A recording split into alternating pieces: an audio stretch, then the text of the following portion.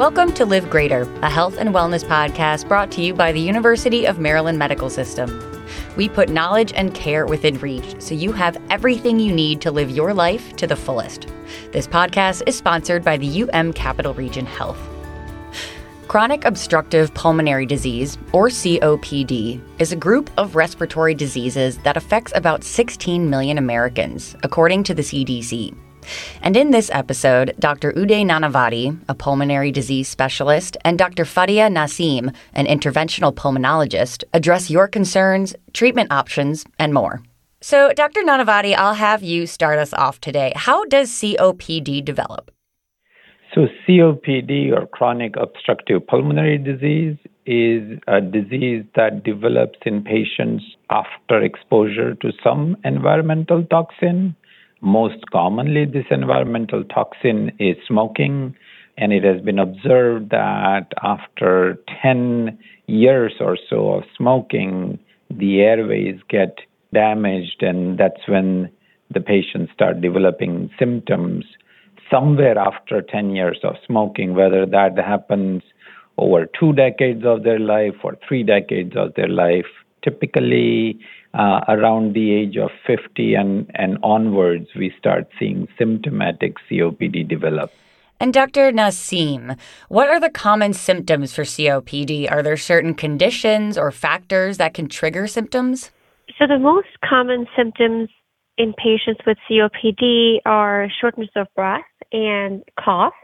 And to elaborate more, the patients may have shortness of breath at rest if they have advanced COPD, or they may have shortness of breath, especially with physical activity, when they will notice that they're limited in their daily activities or with excursion exercise.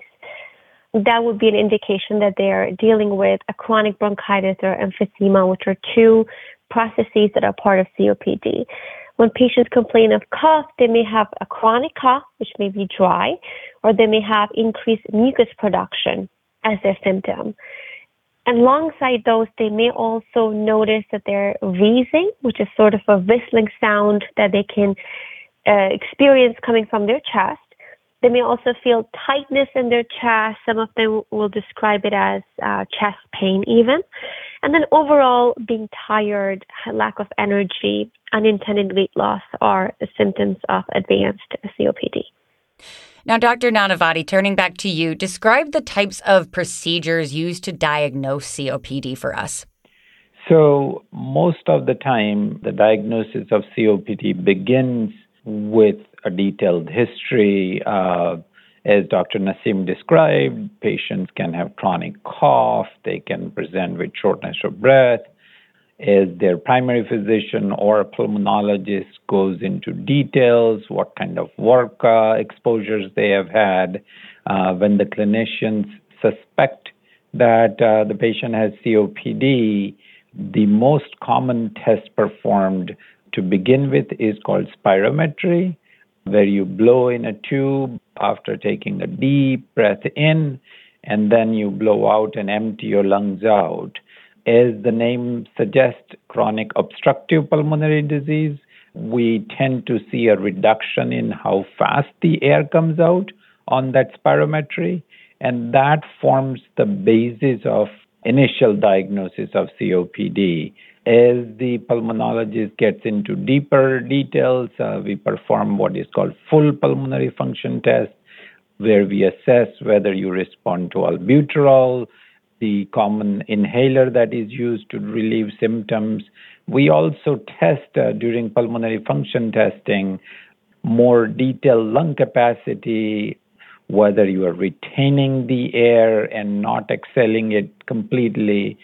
And we also look for the diffusion capacity, which is the ability of the lungs to absorb the air, if you will. We also typically will perform a 6-minute walk test. I call it as a personalized yardstick, if you will, so that year after year you can compare how much you can exercise in a fixed amount of time on a level surface, so that we can know whether your disease is getting worse, whether you are improving with treatment and exercise and nutritional adjustments. Sometimes the patients with COPD will require an arterial blood gas analysis to try and understand whether they have lack of oxygen, whether they are unable to excrete the carbon dioxide in their breathing. Finally, for the initial diagnosis, especially in the younger patients, and if we adopt the guidelines, almost everybody with COPD should get screened for genetic abnormalities that can predispose one to development of COPD at an earlier age.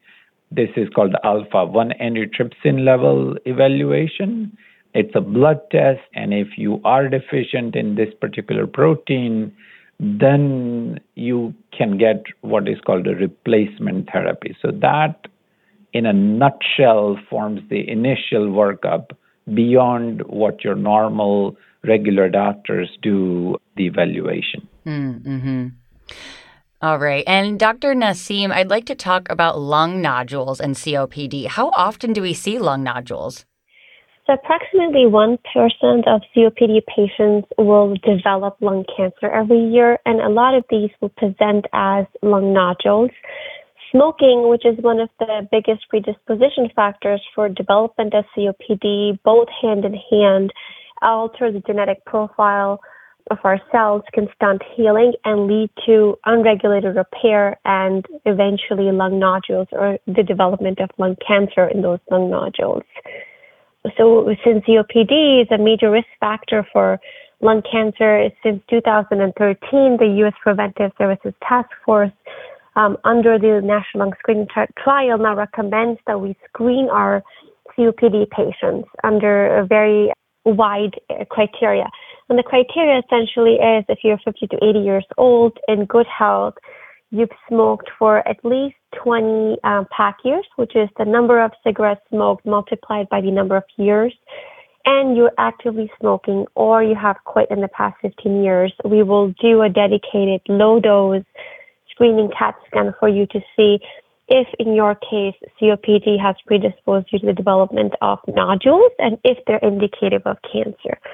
In doing so, we've been able to find 80% of lung cancers at an early stage, or so to say, stage 1, at which point is curable. Without the advent of screening before, in the early 90s and 200s, we were finding late-stage lung cancers largely in an incurable stage, about 70% of them. So we've come a long ways, and it is very important to screen our patients with COPD for lung nodules. Well, sticking with you, Dr. Naseem, and on the topic of lung nodules, what can then be done in COPD patients?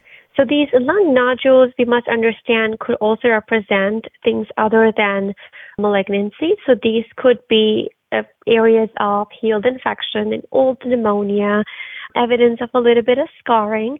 And so their management and what can we do about them is based on the size of the nodule. So if the size of the nodule is measured in the CAT scan at less than 8 millimeters, we would typically elect to follow them with serial CT scans, and the follow-up may be even an yearly CAT scan with a low-dose CT scan that you would be getting for screening anyway.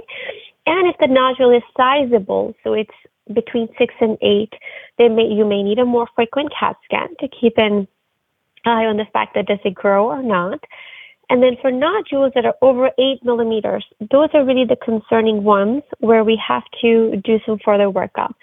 Now, the further workup could include obtaining a PET scan to see if this is a metabolically active nodule, or we can do a diagnostic or a surgical biopsy.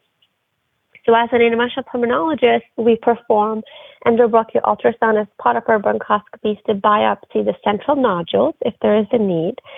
And for peripheral nodules, we now have minimally invasive techniques such as robotic bronchoscopy to biopsy the even smallest peripheral nodules and diagnose lung cancer in its earliest stage. And I want to add that bronchoscopic biopsies allow for diagnosis as well as staging of the cancer in the chest, saving our patients need to have 2 procedures or a surgical procedure upfront just to establish diagnosis. And in doing so, we can offer curative services for lung cancer. Thank you.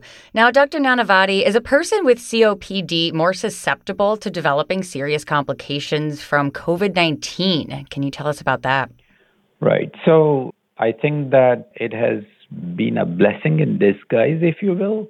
The straight answer is yes, if you got COVID-19 and if you have underlying COPD, you would require supplemental oxygen much more easily.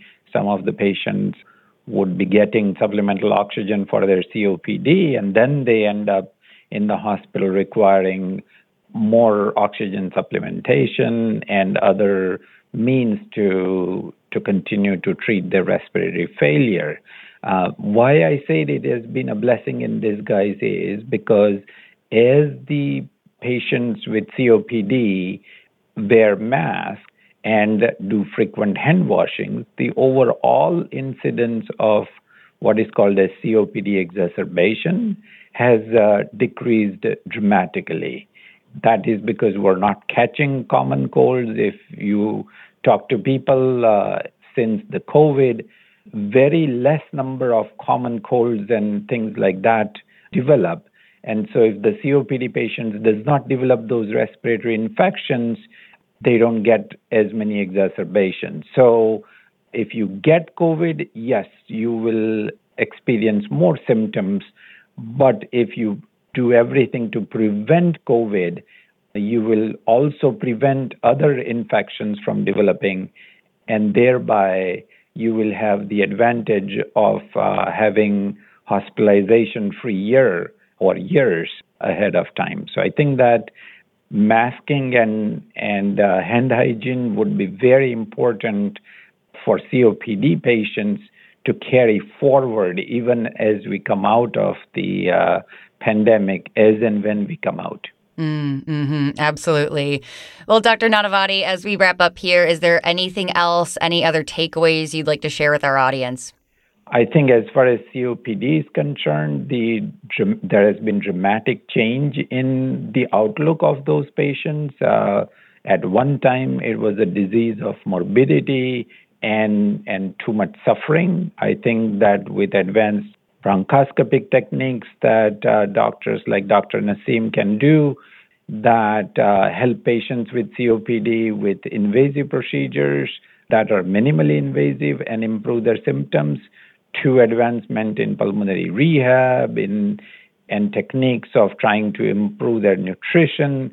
I think that the outlook for COPD has turned around as long as the patients work with their providers and achieve smoking cessation and follow the treatments.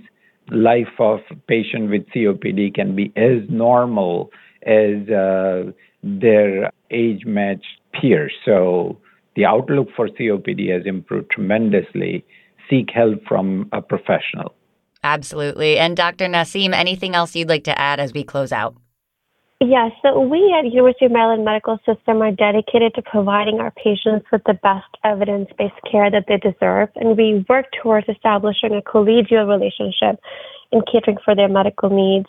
And in addition to providing the holistic approach that was described with medications, vaccination, oxygen, cardiopulmonary rehabilitation, smoking cessation, we at University of Maryland also offer Zephyr valves in the treatment of COPD. Zephyr is an implantable device that occludes areas of emphysema in select patients and is also called bronchoscopic lung volume reduction. Well, doctors, thank you so much for joining us today and for all you do for the region. This episode is sponsored by Capital Region Health, the largest healthcare provider in Prince George's County, dedicated to enhancing the health and wellness of the community by providing high-quality, accessible patient care. Capital Region Health, changing up healthcare in Prince George's County. Find more shows just like this one at umms.org/podcast.